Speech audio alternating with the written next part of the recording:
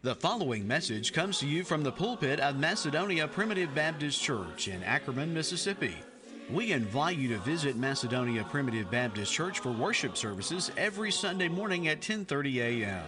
Macedonia is located at 11 Staten Road on Highway 15, 5 miles north of Ackerman, Mississippi. For more information about Macedonia Primitive Baptist Church, you may visit our website at macedonia-pbc.org.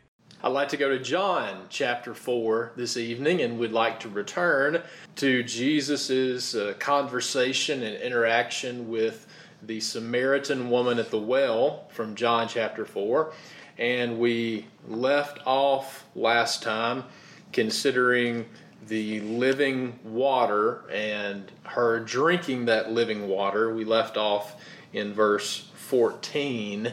So we'll read verse 13 and 14 for context as we, Lord willing, make our way through verse 24 this evening. John chapter 4 and in verse 13. Jesus answered and said unto her, Whosoever drinketh of this water shall thirst again, but whosoever drinketh of the water that I shall give shall never thirst. But the water that I shall give him shall be in him a well of water springing up into everlasting life. Just beautiful language, and had a good time considering that together. Verse 15, the woman said unto him, Sir, give me this water, that I thirst not, neither come hither to draw. And Jesus saith unto her, Go call thy husband, and come hither. And the woman answered and said, I have no husband.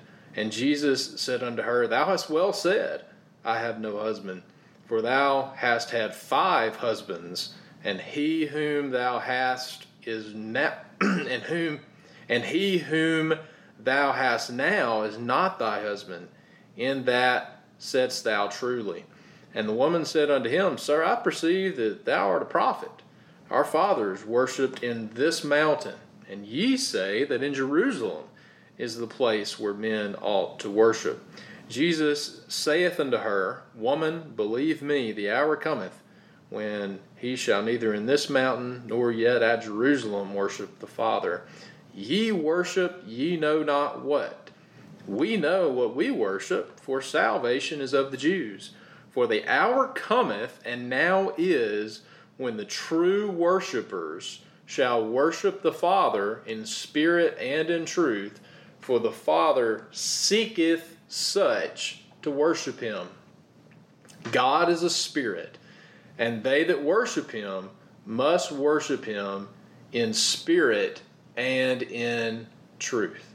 So Jesus has introduced in previous verses that we have considered, he has introduced the topic of living water, and living water springing up out of her soul unto everlasting life. And she says, well, that water sounds intriguing. Lord, give me this water that I thirst not. It'd be nice to not have to worry about drinking water again. Give me this water that I thirst not, neither come hither to draw. Again, she is thinking of Jesus's words in a natural plane instead of a spiritual plane, as is typically the case. And then Jesus puts his finger on her pressure point. You know, what's her stumbling block? Very similar, I believe, to how Jesus puts the finger on the pressure point and the stumbling block of the rich young ruler. And he thinks that he's righteous. He thinks he's doing all these things right. And he says, one thing thou lackest. And for many of us, it'd be a lot more than just one thing that we're lacking. But Jesus always puts his finger on the pressure point. You know, what is your particular stumbling block? And for the rich young ruler, it was covetousness.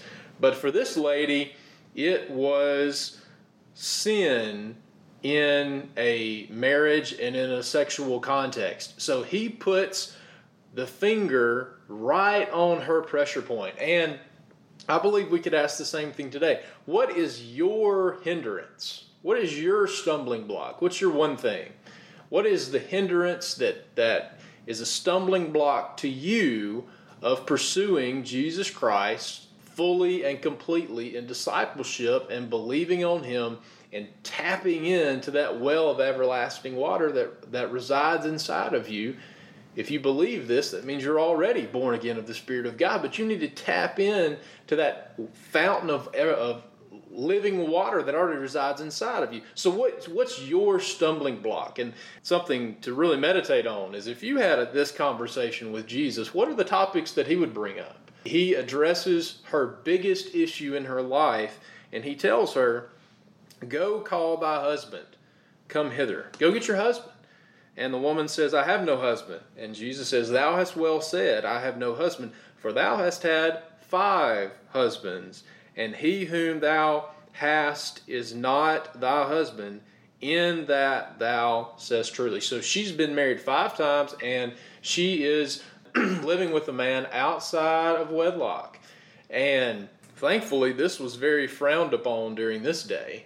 But it's just astounding. Unfortunately, it is just sinfully astounding how common it is for people to live together prior to marriage, which obviously indicates that there is fornication taking place if you're living together, if a man and woman are living together prior to marriage.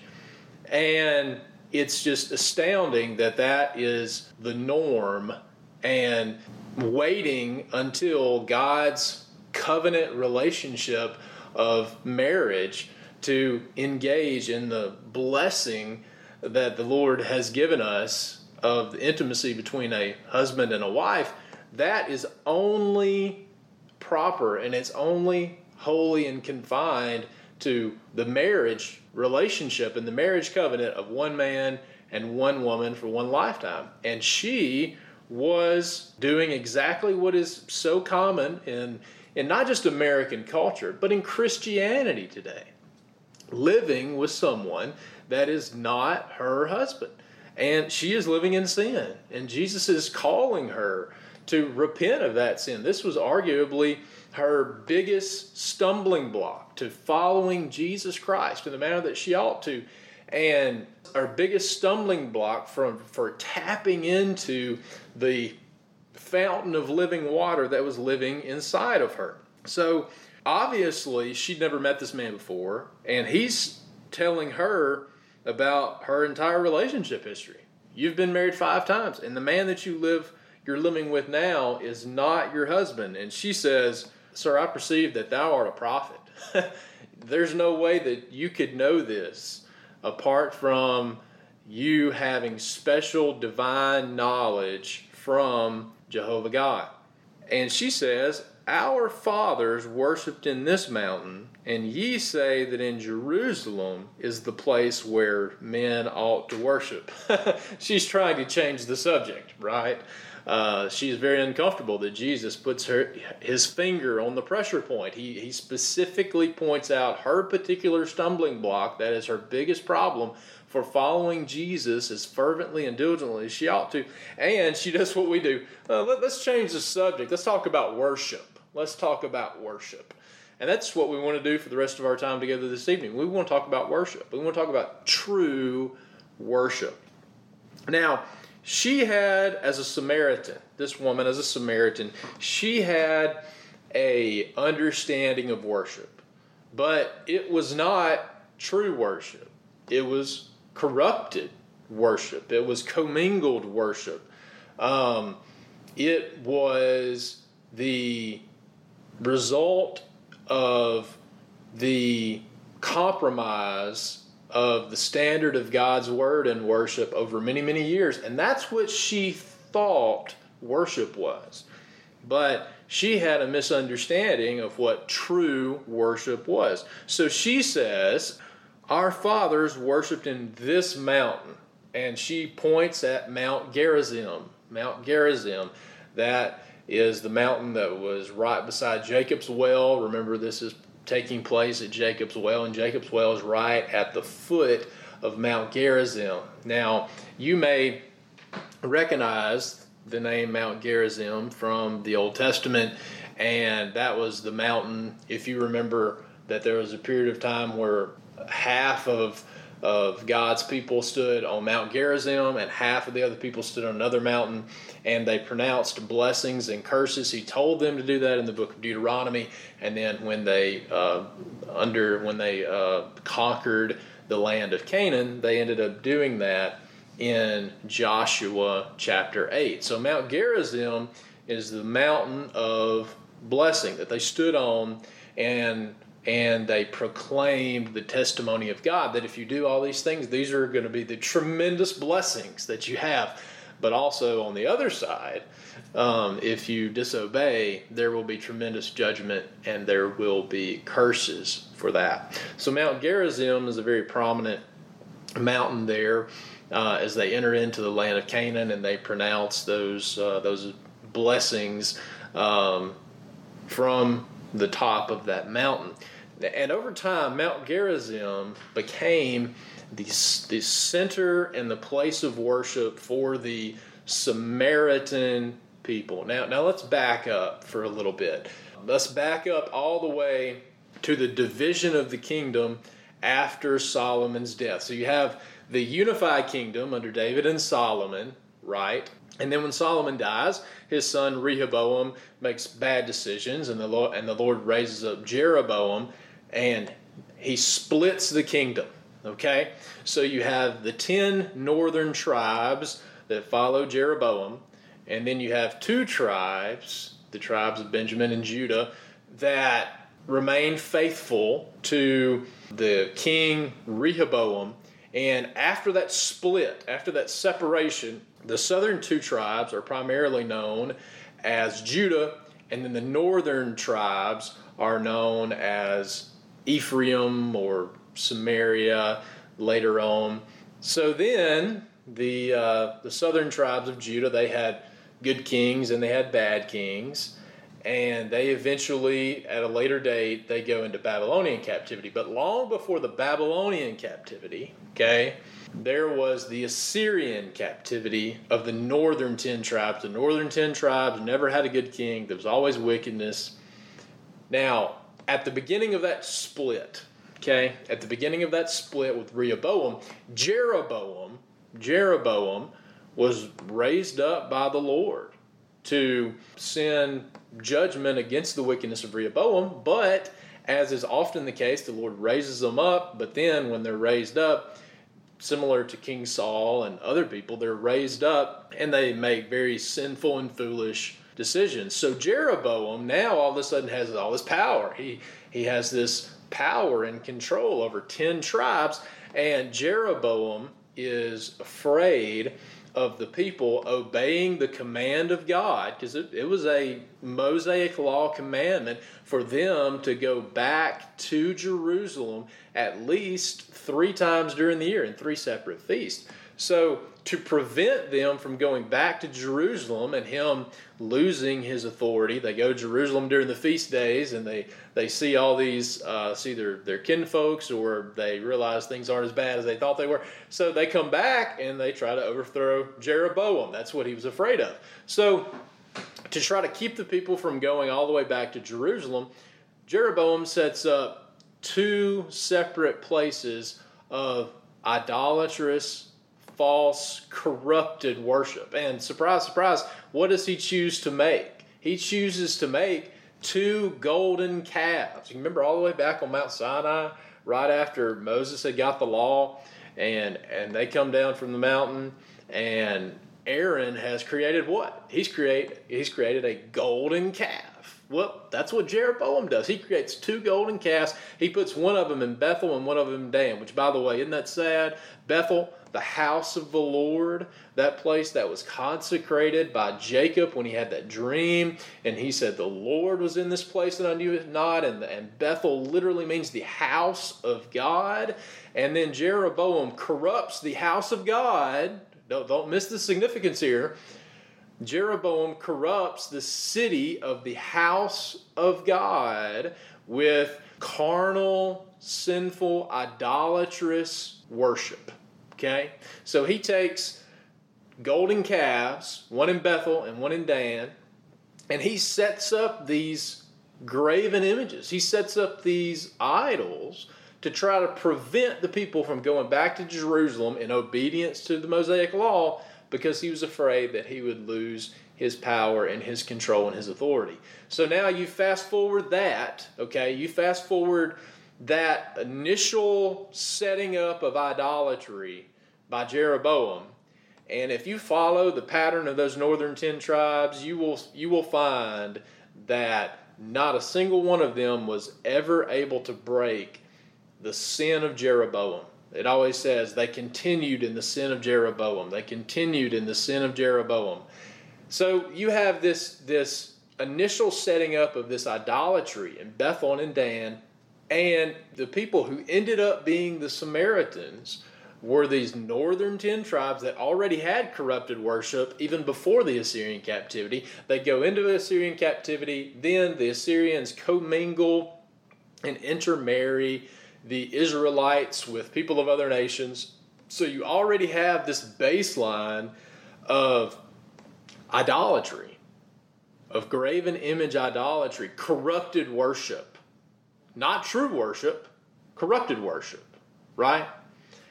And then you multiply that times generations, and then they go into Assyrian captivity, and then you bring in not just the corrupted Jehovah worship of Jeroboam, but then you bring in the pagan worship of Assyria. And that big melting pot of corrupted worship, of corrupted Jewish worship, of false and pagan idolatry and pagan worship, you just commingle all of that stuff together, and you fast forward that times multiple generations, and you arrive at the Samaritans of the first century.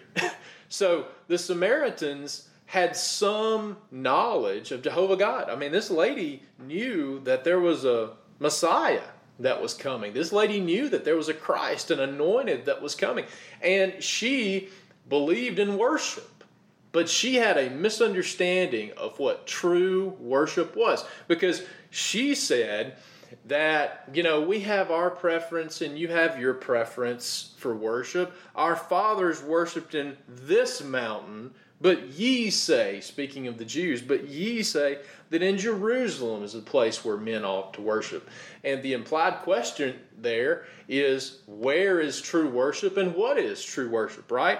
You say that true worship's in Jerusalem. We think that true worship is with us here in Mount Gerizim. And Jesus answers the question. What is true worship? What is true worship? John chapter 4 and verse 21. Woman, believe me, the hour cometh when ye shall neither in this mountain nor yet at Jerusalem worship the Father. One of the most important things to understand about true worship is that, about worship in spirit and in truth, is that it's not based on GPS location, right? Now, let me go ahead and tell you that as a member of the Primitive Baptist Church, we do our best to maintain the simplistic pattern of doctrine of the New Testament church, but also the simplistic pattern of worship of the New Testament church. And I believe that we do, to the best of our ability, we do our best to worship in spirit and in truth. Now, there's a balance to spirit and in truth, and I would say the accusations against the Primitive Baptist can be fair from time to time. We may have the truth, but we don't have near as much spirit as many people do. Now, some people have got all the spirit in the world. They have a desire to serve God, but their spirit, their desire to worship God, is not channeled through the Word of God. They're not worshiping in a way that God has desired to be worshiped, that He's commanded to be worshiped. So it's important to understand that worship is not based on a GPS location. And it's not based on having the conveniences of many of the things that we have in Christianity and in America today. One of the blessings that we see in the New Testament scriptures is the simplicity of the early New Testament church. And one great thing, it's nice to be able to have a nice air conditioning in our building. We've been having a little bit of some air conditioning issues at our church at Macedonia, and you get comfortable at temperature of 72, and for some reason we forget that we're Old Baptist and Primitive Baptist because we have to sweat a little bit in church. Well, that's okay. That's okay. Because the primitive church was typically worshiping in homes with no electricity, with no air conditioning. But the beauty of the church, and the beauty of worship in spirit and in truth is that you can do it anywhere. You can do it anywhere. What we find in the New Testament scriptures in the way that God desires to be worshiped is simple. It's simple. It is a cappella singing. We sing a cappella in the Primitive Baptist Church, and the reason we do that is because we find the consistent teaching all throughout the New Testament is God commands us to sing with the instrument of our voices. There are references in the Old Testament to the use of musical instruments, but God gave David a little bit of liberty because David was a musician and he was a man after God's own heart, and the Lord gave David just a little bit of liberty during his day, but you won't find anywhere else in Scripture outside of the time of David and outside of the time and the references and the writing of the Psalms and a brief 30 to 40 year period during the reign of David. You won't find anywhere else in Scripture where the playing of instruments is spoken in a positive way. Actually, the majority of the time, the playing of instruments has to do with Babylon and pagan worship. Now, I enjoy listening to good music, but the consistent pattern outside of the reign of David, the consistent pattern toward music and worship is usually very negative in Scripture. It's usually used by Babylon. It's usually referenced in regards to pagan worship. So we believe that the best way to worship in spirit and in truth in the New Testament church is to simply sing with the instruments that God has given us. I mean, why would we want to distract from the instrument of our vocal cords that God has given us to sing with our voices and to make a joyful noise unto the Lord and sing with grace? Why would we want to distract from the instrument that God has given us, that God has commanded us to use, commanded us consistently in the New Testament to use that? Why would we want to detract from that by using a man-made instrument? Now, those are well and good in the right context, but the question is, how does God desire to be worshiped in public worship, right? He's God. How does God desire to be worshiped? And what we find in the Scriptures is He tells us how He desires to be worshiped. This woman says, we think that we have true worship. You think that you have true worship in the lineage of the Jews. Which one is true? Which one is true? And Jesus says, ye worship ye know not what. So they've got a little bit of spirit, right? They've got a little bit of zeal. I mean, they want to worship. They want to worship. You know, there's something inside the born-again child of God that desires to worship. But if you study Scripture, we don't have the time to consider this evening, but you have references to vain worship. You have references to ignorant worship. The people in Athens were ignorantly worshiping an altar to an unknown God. You have vain worship. You have empty worship. You have ignorant worship. You have cold worship. And then here you have true worship. You worship, but you know not what. You have a desire to worship God. And I believe the reason, particularly this lady, that she has an unction and a desire to worship God is because she's already born again. But she does not know what she's worshiping, kind of like those people there in Athens. They're worshiping the altar to the unknown God because they're not content with worshiping all the rest of these altars. And they're drawn and they gravitate over to this altar to the unknown God. So they're worshiping in ignorance the unknown God. And then Paul stands up and says, this unknown God that you've been ignorantly worshiping, He's the one I declare unto you. So there's a lot of people, not just in this day in the Bible, but there's many people today that they worship. They have a desire to worship, but they know not what. They have They have a distorted view of the God that they're worshiping, and they probably don't even understand it. They probably don't even understand that. We know what we worship, for salvation is of the Jews. And here, obviously the Jews, the reason why the Jews had clarity of worship, don't miss this, okay? The reason why the Jews had a much greater clarity of worship that gave them a tremendous deliverance and salvation that's described right here is why? Is because they had the Word of God, right? They didn't have to wonder, how does God desire to be worshiped? No, he is very clear, and he's very specific, and he's very precise about the way in which he desires to be worshiped in the tabernacle and in the temple and all the different offerings and all the different feasts.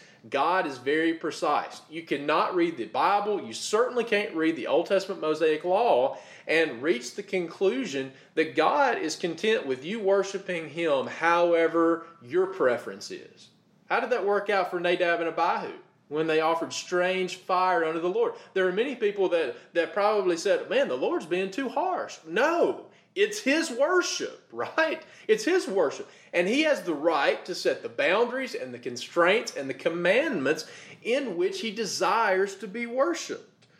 And because the Jews had the knowledge of clarity of how he desired to be worshiped, they had the great privilege of experiencing the Shekinah glory of God. They had the experience of experiencing a tremendous blessing with God that the Gentiles were hindered from in the Old Testament. Why? Because they did not have the knowledge or the access to the Word of God. How does God tells us how he desires to be worshiped. They had knowledge of that. And then it says salvation is of the Jews. What salvation is under consideration here? Well, there is tremendous salvation in true worship in spirit and in truth. Amen? If you've ever experienced that, if you ever went from the coldness and the performances and the entertainment of the general disposition of worship in Christianity today, and you've showed up in the simplistic pattern of the New Testament church, I believe that you probably experienced a deliverance and a salvation.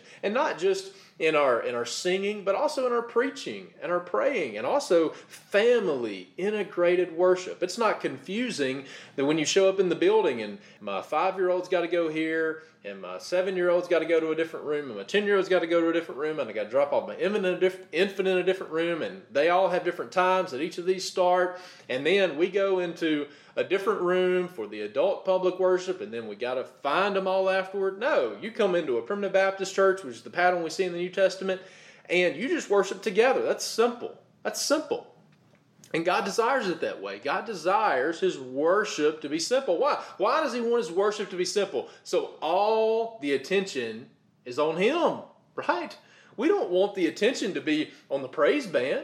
We don't want the attention to be on the drummer or the person that's playing the guitar. When you strip down all of the entertainment of Christianity today, one of the blessings of just following the pattern of the primitive church of simplistic preaching, praying, and singing, and fellowship, and the entire family worshiping together in family integrated worship. One of the tremendous blessings of that is that there are no distractions, that all of the attention, as it ought to be, right?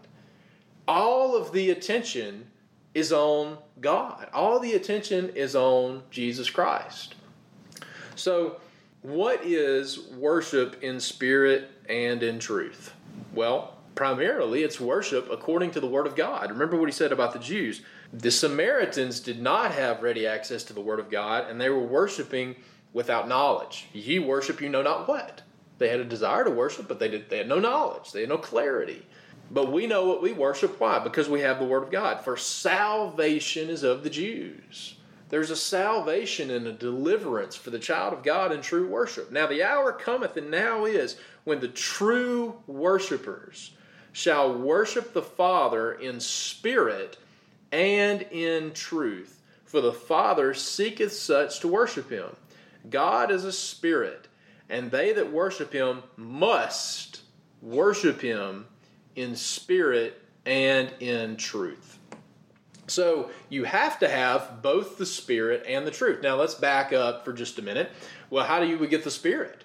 How do we get the Spirit? Well, God gives you the Spirit, right? You don't invite the Holy Spirit into your heart. The only reason that you have a desire for true worship is that you're already born again. So let's make sure that we understand that this has nothing to do with whether you're going to go to heaven or hell. It has nothing to do with regeneration. It has nothing to do if you're born again or not. It has everything to do with you tasting of those living waters and you living the abundant life in the fullest expression of the kingdom of God. Now, the kingdom of God is a very dynamic topic in Scripture, and there are many people in other denominations other than the Primitive Baptist Church that I believe are happy in the knowledge that they have in the kingdom of God.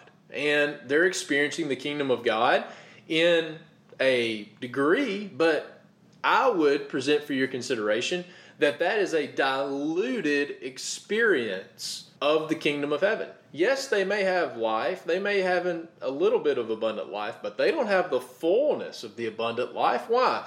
Because there are some things that are constraining, that are roadblocks for you to experience the fullness of the Holy Spirit and the fullness of Jesus Christ and the fullness of that fountain of living water welling up inside of you. And if there are people that are telling you that Jesus Christ is not sufficient to save you from your sins and you have to do something to add to that, let me tell you, that's not according to the Spirit or the truth. By the way, the Spirit is described as the Spirit of truth, and if we're fully following the leadership of the Spirit will always lead us in truth. Don't ever forget that. If you're following the leadership of the Holy Spirit, the Holy Spirit will always lead you in truth.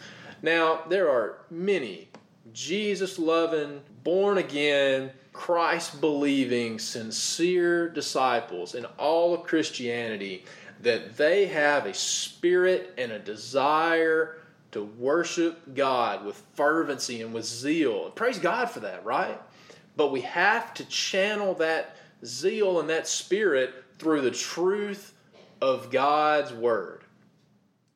And the thought I really just want to leave with you. We could spend a lot of time talking about the mechanics of worship in spirit and in truth, and I would humbly submit for you, if you're not a member of a Primitive Baptist church or you've never attended a Primitive Baptist church, I would invite you to humbly come and see. Come and see our pattern of worship, and I believe the Holy Spirit will touch and minister to your soul, because I believe that we do our best to uphold the pattern of the New Testament church and to the best of our ability, according to the pattern of worship that we have in the New Testament scriptures, we try to worship both in spirit but also in truth. Now, there are some people that have too much truth and they're all concerned about the truth. Those people in Revelation chapter 2 in the church in Ephesus, boy, they had all the truth in the world, but they didn't have any spirit. They didn't have any love. They'd lost their first love. And we've got, I believe in the Primitive Baptist Church, I believe we've got the truth. We just need more spirit. But for those that have the Spirit, I would encourage you, please study the Word of God. Please study the pattern of worship in the Word of God. And I believe that you will find that it's very simple. I believe you will find in the New Testament scriptures that we sing with our voices in making melody in our hearts to the Lord and making a joyful noise and admonishing one another through psalms and hymns. You have the privilege of calling out the song that's burdened on your heart. You're not just going along with the pre-scripted program that a music minister made out probably weeks ago. No, the Spirit is ministering to you, and you have the ability to minister to other members of the congregation by you calling out a song that's been burdened on your heart. And if the Spirit's moving in the manner that it ought to in the song service, the song that you sing will minister to the heart of another person that needs to hear that message from that hymn to minister to your soul with what you stand in need of, right? That's how God has ordained it. But how does that work? If you feel like that you are a spectator in worship, then I would encourage you to come and worship and come and see a Primitive Baptist church, okay? Because You are not intended to be a spectator. We need to turn our perspective. We need to entirely turn, and this is really too much to do in one message, to change your entire vision of worship. We show up to worship and we say, what can I get out of it? But the whole purpose of worship is the exact opposite. The whole purpose of worship in spirit and in truth is we should show up to worship and say, what can God get out of me today, right? We are showing up to perform for God. We're not showing up and say, God, what are you going to do for me? No, it's my privilege to do something for God today, right? So we look at it, and in this general disposition of Christianity today, you have what's called the seeker-sensitive movement, that I want to go to a church that makes me feel good. What's my list of things that are my preferences in music, my preferences in what kids' activities we need. I show up in church kind of interviewing the church. What can the church do for me? Well, I would humbly submit to you that you have the exact opposite perspective of what worship is supposed to be. When you show up to a church, you should not be saying, what can the church do for me? You should be saying, how can I glorify God in my participation in worship? And that's important, is because much of Christianity makes you to be a spectator in worship. A spectator. You sit and you listen to the praise band. You listen to the fancy speaker with the light show. You listen to the person playing the drum. You are not called to be a spectator. You are called to come before the Lord, and He examines your worship so that He would be pleased. If you leave church, if you leave worship and you say, I didn't get anything out of that, then you approached worship with the exact opposite perspective and attitude that you should be showing up. Anytime you show up to church and you say, what can I get out of this? The Lord is a good God. Amen. So He'll give you some crumbs, but He's not going to give you the full feast of the table if you show up and say, what can I get out of this? The whole purpose of worship is the exact opposite of the way we approach it in American Christianity today. It's not what makes me feel good. It's not my perspective. It is, how can I perform and be a participant in worship today to where God is honored by my activities in worship, and He's going to be the most honored. Now listen, Jesus Christ and the Holy Spirit, I know if the Holy Spirit is much broader than the Primitive Baptist Church. Praise God for that. And I know that if you have approached worship with the right spirit, I know that Jesus Christ has ministered to you in worship. But I'll tell you, I believe there's something better for you. I believe there's a better, more powerful presence of the Holy Spirit when you remove all of the distractions and all the mechanics of American Christianity. And if you humbly come with a desire, hopefully in a Primitive Baptist church, to worship in spirit and in truth, with a desire to say, how can I present myself before God to where, how does He view me? Not what am I getting out of worship, but what can I provide? And this is the perspective that I really want you to have, is that God is seeking true worship. Okay? God is seeking true worship. But the hour cometh, and now is, and that now is has not ceased.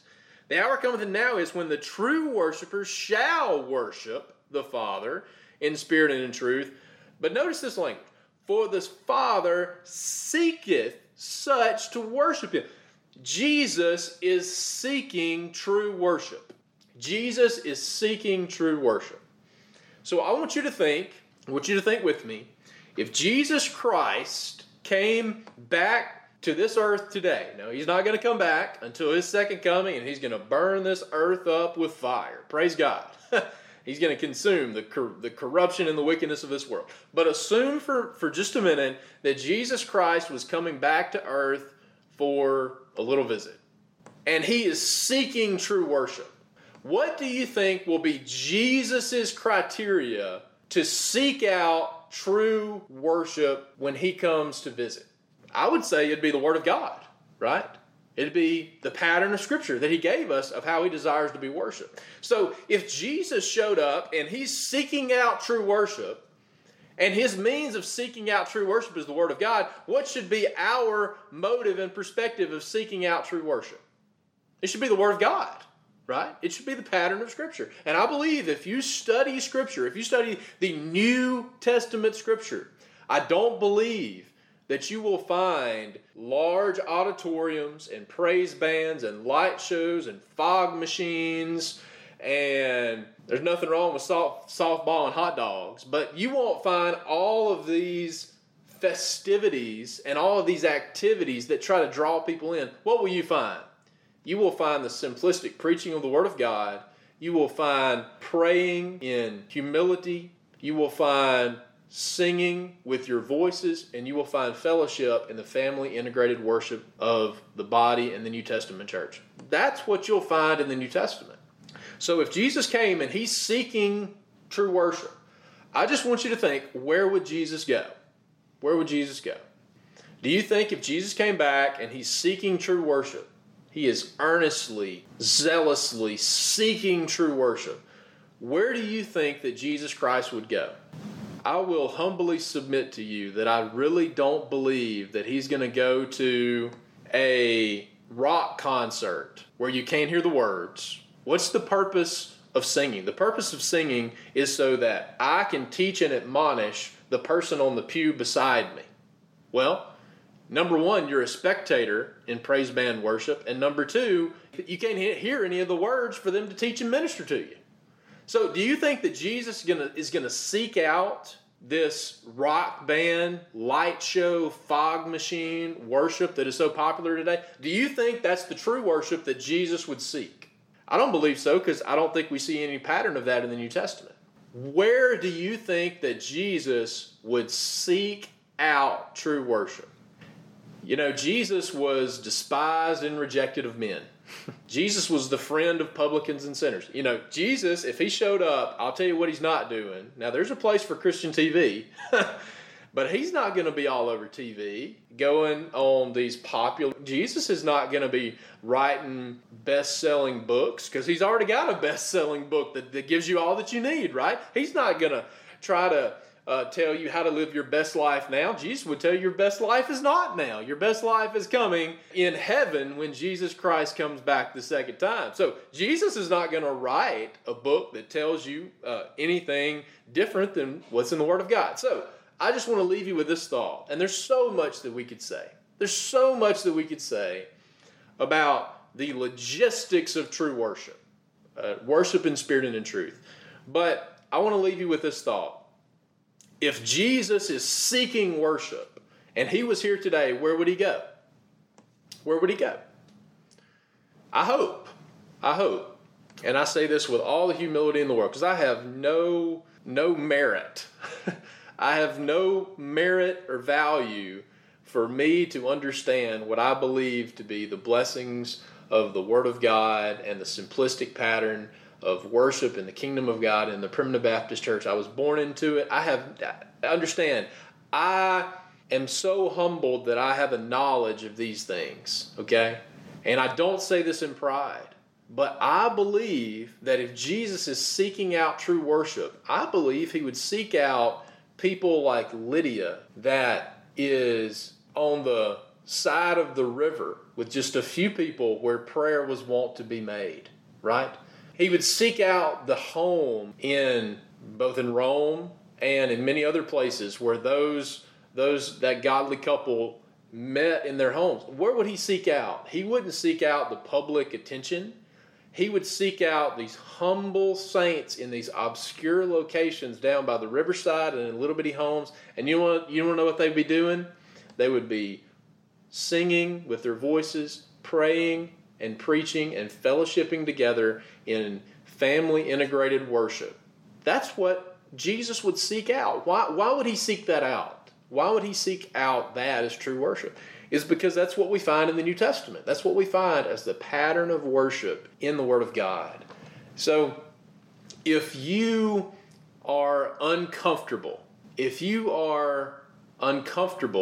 in the mechanics of Christianity today, and your soul is not satisfied with being a spectator and listening to a song, but you don't know the words, and you have a canned message that's 15 minutes long, that's weak and diluted and watered down, you need to prayerfully seek out a New Testament church. And I believe if you read the pattern of the New Testament, that you will find that pattern is found in the primitive Baptist church.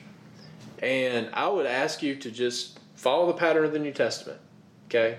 Follow the pattern of the New Testament and consider these things. Consider what I've said unto you. Consider if these things are so.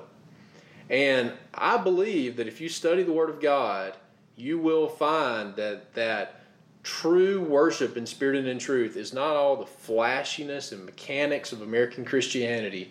It's Lydia down by the riverside where prayer was wont to be made, right? It's these humble saints meeting together in humility with a desire, not saying what I can get out of it, but saying, Lord, what can I give to you? When you show up to worship, I hope that your perspective is always that God is watching you.